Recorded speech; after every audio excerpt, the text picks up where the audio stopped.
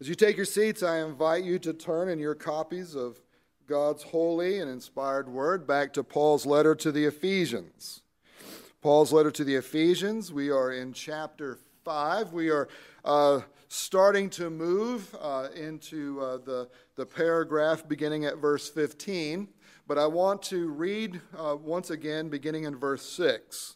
So we're going to look at Ephesians 5, 6 through 21. No, we are not going to attempt to cover all this, but I want to read it as we continue to let this extremely important section of this letter speak to us as it speaks so clearly to the need of what we need to be reminded of as God's people right now. Ephesians 5, beginning in verse 6, the title of the sermon this morning is "The Courage and Wisdom to Expose Darkness." Let no one deceive you with empty words, for because of these things the wrath of God comes upon the sons of disobedience.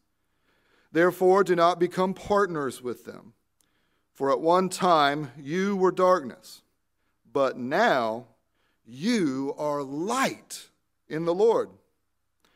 Walk as children of light, for the fruit of light is found in all that is good and right and true. And try to discern what is pleasing to the Lord. Take no part in the unfruitful works of darkness, but instead expose them. For it is shameful even to speak of the things that they do in secret. But when anything is exposed by the light, it becomes visible. For anything that becomes visible is light. Therefore it says, "Awake, O sleeper, and arise from the dead, and Christ will shine on you. Look carefully then how you walk, not as unwise, but as wise, making the best use of the time, because the days are evil. Therefore, do not be foolish, but understand what the will of the Lord is. And do not get drunk with wine, for that is debauchery, but be filled with the Spirit, addressing one another in psalms and hymns and spiritual songs, singing and making melody to the Lord with your heart, giving thanks always and for everything to God the Father in the name of our Lord Jesus Christ, submitting to one another out of reverence for Christ." Let's pray. Our Heavenly Father, you have revealed these words through the Apostle Paul because they are words that we desperately need.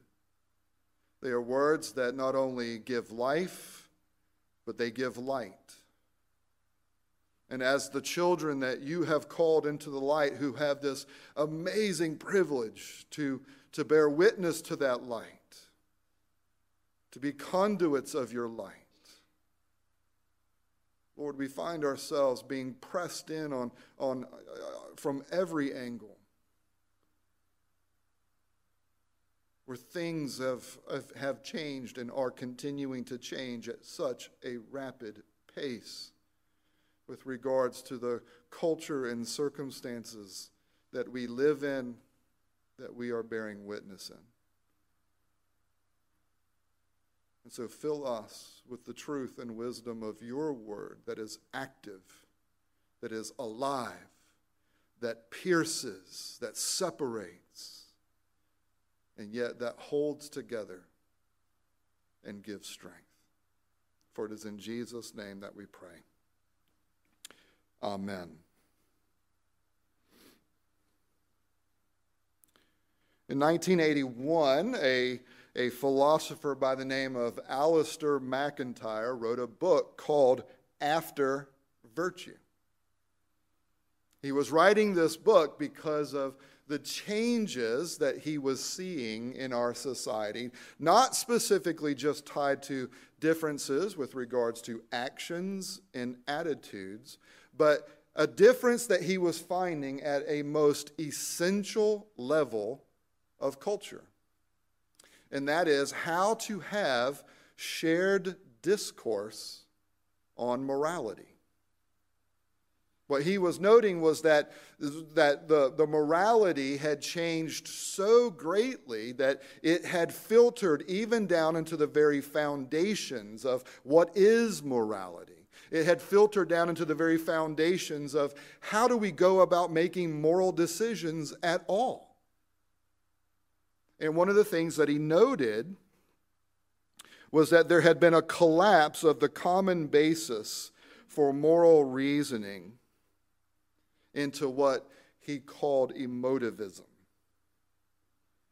All evaluative judgments, or more specifically, all moral judgments, he said, are nothing more than expressions of preference, expressions of attitude, expressions of feeling.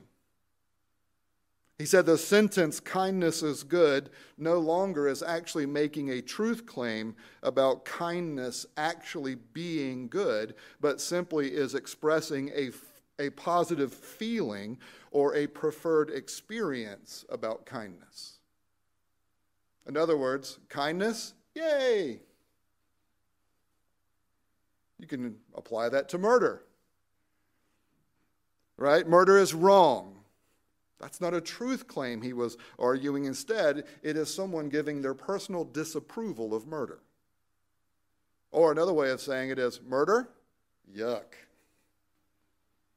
Now, he was saying this back in 1981. And I think as we have watched our society develop since the early 80s, we have hardly moved in an opposite direction from that. We have been moving headlong, even faster and quicker and deeper and further into that type of moral reasoning. Charles Taylor, a Canadian philosopher, don't hold that against him, as I said last week, has brought up the issue of expressive individualism, where the moral reasoning category that is being used today is this: what makes me happy? He says each one of us has his or her own way of realizing our own humanity, and that it is important to find and live out one's own, as against surrendering to conformity with a model imposed on us from outside by society or the previous generation or religious or political authority. Let me boil that down for you. Thursday at Hannah's graduation, we got to hear a speech from the valedictorian.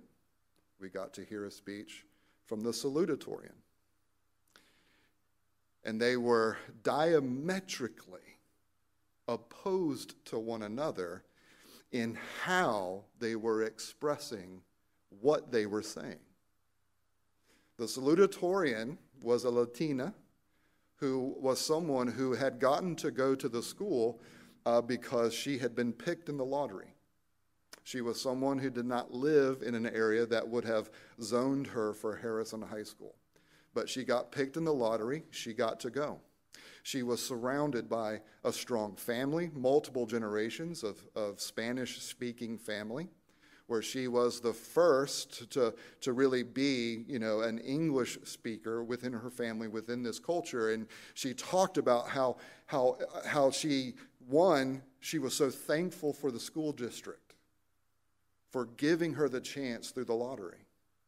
She was so grateful for her family as they surrounded her with love and support, as they were that foundation she needed to press into this new school district, into a socioeconomic challenge as a Latina in a primarily wealthy white school. And she talked about what her family gave to her and what they meant for her, and how her mom would get maybe loud sometimes with the encouragement and pushing her to do her best. And she graduated with a 4.7 GPA. The valedictorian gave a speech that was equally enthusiastic and passionate. But the theme that kept coming through the speech was what she and what her classmates had brought to their school experience.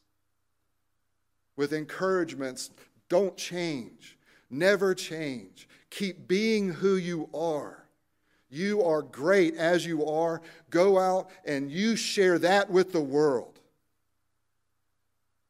You see some differences there? One young lady appealing to what she received from outside of herself to achieve what she was achieving. The other appealing to what she already had within herself that she and others were going to bless others with. This was all put, by the way, in striking contrast to these little messages of encouragement that would pop up on the screen where teachers had recorded these little messages of encouragement, which were all so really good. But even there, the common theme coming from the teachers was, when you get out into the world and you start dealing with what is there, and giving them wisdom about how to respond to what is there, how to respond to what they experience, how to learn, how to grow, how to develop, and yes, how to be a blessing. But do you see the stark contrast here? One is a motivation that I already have everything I need within myself, and so I just need to live in a way that makes me happy, and that will bless those around me. And the other young lady that said, what I have today is because of all this investment from outside of me. The importance of community, the importance of family, the importance of actually learning and growing, of actually maturing.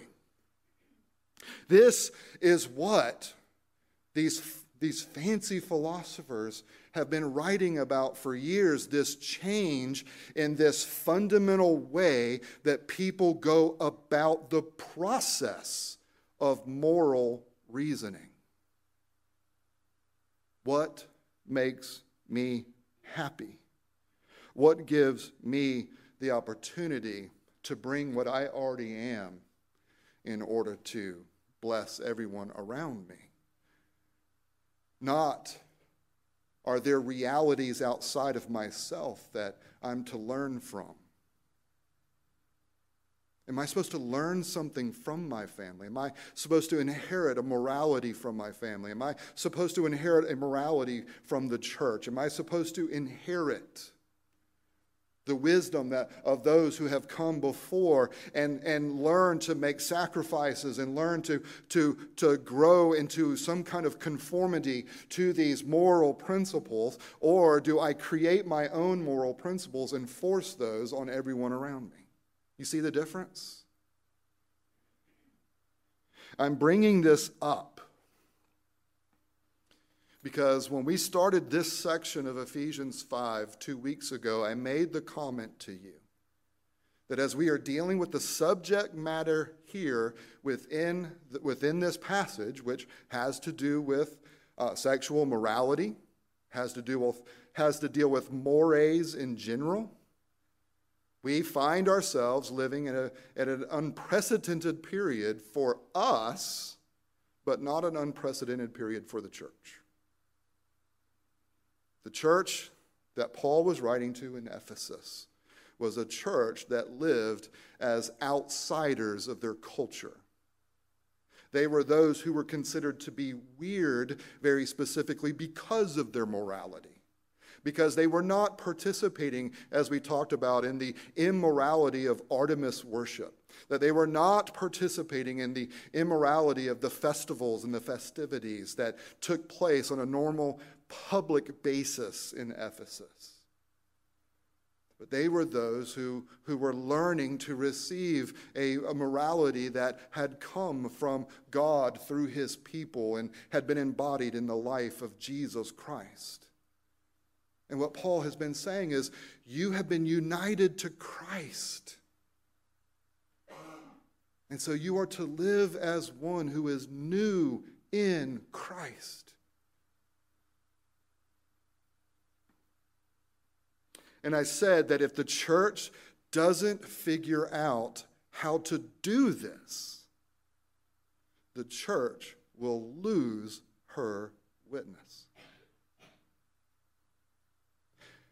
The church does not live faithfully, bearing witness for Christ by pointing fingers at all the people who disagree with us with regards to morality, gender issues, all the stuff that's going on.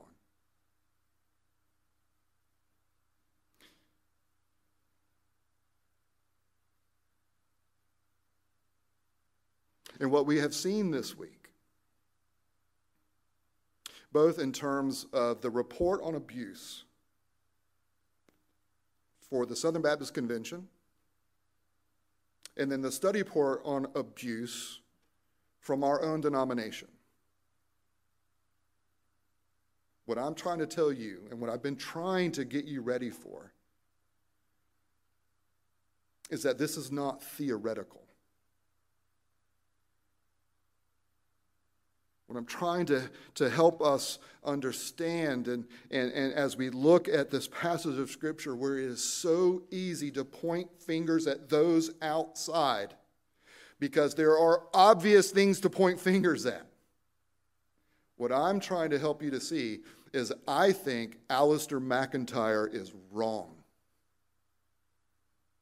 I think there is a functioning core fundamental basis of moral reasoning that exists within our culture. The problem is it's not the Bible's, it's the world's.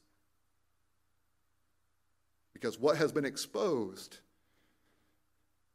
is that there is practices within these large conservative churches that are the exact opposite of what Paul is talking about here. There is a partnership that has been at work between leaders of the church and the world, and their moral principles and the actions that come from them. What was discovered is that what Paul is exposing here is not just something he's exposing about culture, he's exposing something about church. There was a consistent pattern of harassing and intimidating survivors of abuse. A concerted effort to silence advocates trying to introduce abuse reform. Resistance to any tangible reform. Continued cover-up of abuse cases. Refusal to report abuse to authorities. And a refusal among the ecclesial authorities to actually take action. Allowing predators to remain in the dark and move around from congregation to congregation, repeating their abuse, in which what was discovered is that the leadership of the SBC already had a list of over 700 known people who were serving in their churches, who had these kinds of accusations made against them. And they were being allowed to serve, even though there was this secret file with their name on it. There is now new evidence that has come from the report of immorality amongst the current top leadership, including one very well-known local minister from Woodstock, who was also very close with the Ravi Zacharias and the spa debacle of the last couple years.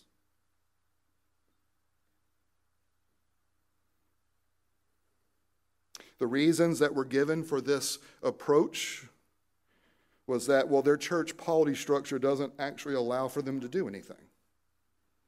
Or that these reports, these are just distractions from the real mission of the gospel. Or how about this? If we actually take these things seriously and have to deal with it, that might out us. And that's going to cost us in money, in terms of having to maybe pay out, because of legal problems. It could cost us money in terms of people not giving money to us anymore. It could cost us with influence with the culture. How are we supposed to continue to point fingers at those outside when we obviously don't have the inside taken care of? One group of leaders even suggested that because people were even reporting the abuse and wanted to seek justice and reform, that not the sin, the reporting the sin was an actual attack from the dark forces. Beloved, Paul says very clearly, we are not to be deceived. We are not to partake in the unfruitful works of darkness. We are not even to speak of them, let alone participate in them. And we are certainly not to cover them up, hide them, or allow them to continue to spread. Paul says, we are light. And that we, as the light, are to expose the darkness. When there was sin in the camp, Phinehas brought a spear and pierced it. When there was sin in the nation, Jael brought a hammer and a peg. When there is sin in God's people, God provided his Son, who was pierced by the nails in his hands and his feet. Do you think God is scared of sin being exposed in his own people? Is the gospel mission really threatened by being honest? Is the power of the gospel somehow shortchanged by faithful leaders carrying out their privileged opportunity of leadership in dealing with sin? The irony here is the leadership were scared, and so they decided to let lawyers make decisions for the church. They were scared, and so they allowed bad decisions to be made because they thought that was going to somehow secure their power, that it was going to somehow secure their influence, that it was going to somehow, that hiding the darkness was going to somehow make the mission of the gospel successful.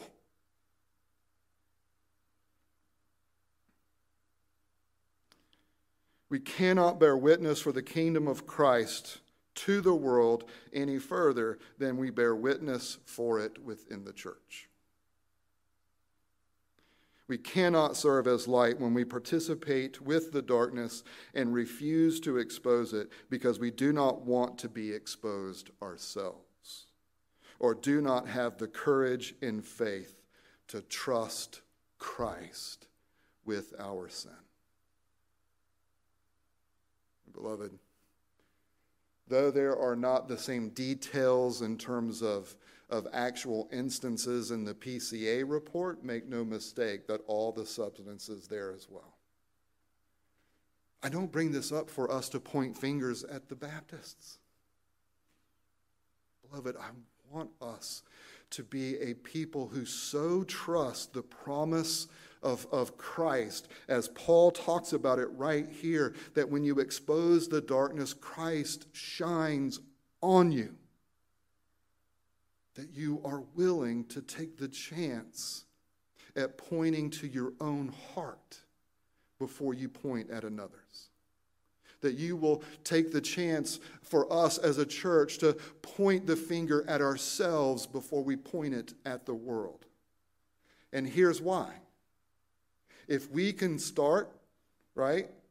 If judgment can start with the household of God, I think someone else said that in the Bible. If we can start with our hearts, and then if we can start with our community, guess what that does? That is what sets us up to speak to those who are on the outside. If we can't live up to the truth that God has revealed in Christ for ourselves, why would anyone listen to us? Dr. Al Mohler, who was one of my professors when I first started seminary, in responding to the SBC report, made a very strong case that what the Baptists have to do now is they have to take this seriously, and they have to respond well, and they have to do what needs to happen to be done because the world is watching to see how they will respond. And to that, he is also wrong. Because the world has been watching. And what they have seen is the wrong, and they are laughing at the hypocrisy. Now, this doesn't mean that we are in an unredeemable moment, because what does Paul tell us right here? Redeem the time, because the days are evil. The only hope that the church has ever had in being a redemptive element within God's creation is insofar as we trust the promises of Christ and will strive to embody those things within ourselves, especially when it is costly, especially when it might mean exposing things within us in order to deal with them, in order to put them to death. And beloved, I'm sorry, but if you haven't read the history of the church in America, then you just really don't understand how far back this problem goes and how deeply seated our fear is of dealing with the truth. What Paul's telling us here is we don't have to fear that, because there is a promise that if we will awake, and if we will expose, Christ will shine. That Christ will work through that. And that should not surprise us. Because what is the theology of the cross other than that Jesus Christ works through suffering? That he works through taking up a cross. That he works by way of not being the one that at least looks like he's in power. We know he was, but his life certainly didn't look like it as he went from town to town, as someone who did not have a home, as someone who did not have a lot of earthly treasures, as someone who certainly did not wield very much influence with the spiritual elite within Israel, let alone the Roman government. He exercised so much influence that he died. And yet, that is what the gospel is about. Taking up your cross, following Christ into his death in order that we might also experience the power of his resurrection.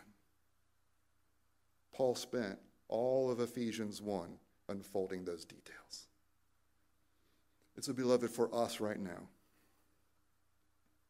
What we are being called to do in this moment, not just because we're here in this part of Ephesians right now, but because of the cultural moment in which we are now living and ministering, and because of the cultural setting that your children and my grandchildren will be living and serving. Things have changed. And standing for the truth of God in Christ is now going to take courage. Not anger. Courage. It's real easy to get angry at where things are and say, well, we're going to stand up for Jesus and we're going to point out how awful everybody is. No, that's anger. What Paul calls us to is the courage to trust Christ and to be ministers of his light by standing as those who are incorporating that light for ourselves, exposing the darkness within ourselves in order to earn an opportunity in a culture of darkness to shine a light. When Paul is writing to the Ephesians, they had no standing in their communities. And at this point in the early 60s, the emperor worship had not yet firmly taken hold. So even as Paul writes this, things are about to get worse for them.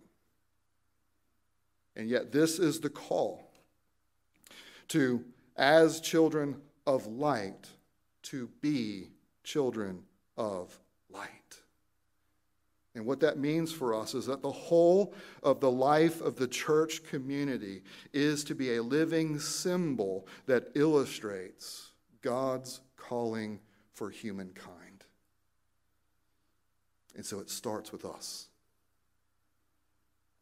In what ways have you been flirting with a theology of what makes me happy? In what ways have you been flirting with this idea of individual or expressive individualism? In what ways have you been tempted to make decisions and take actions, not only with regards to your own morality, but as you've had these conversations with those in the community, how often is it easy to be tempted to say what is good for thee, but not me?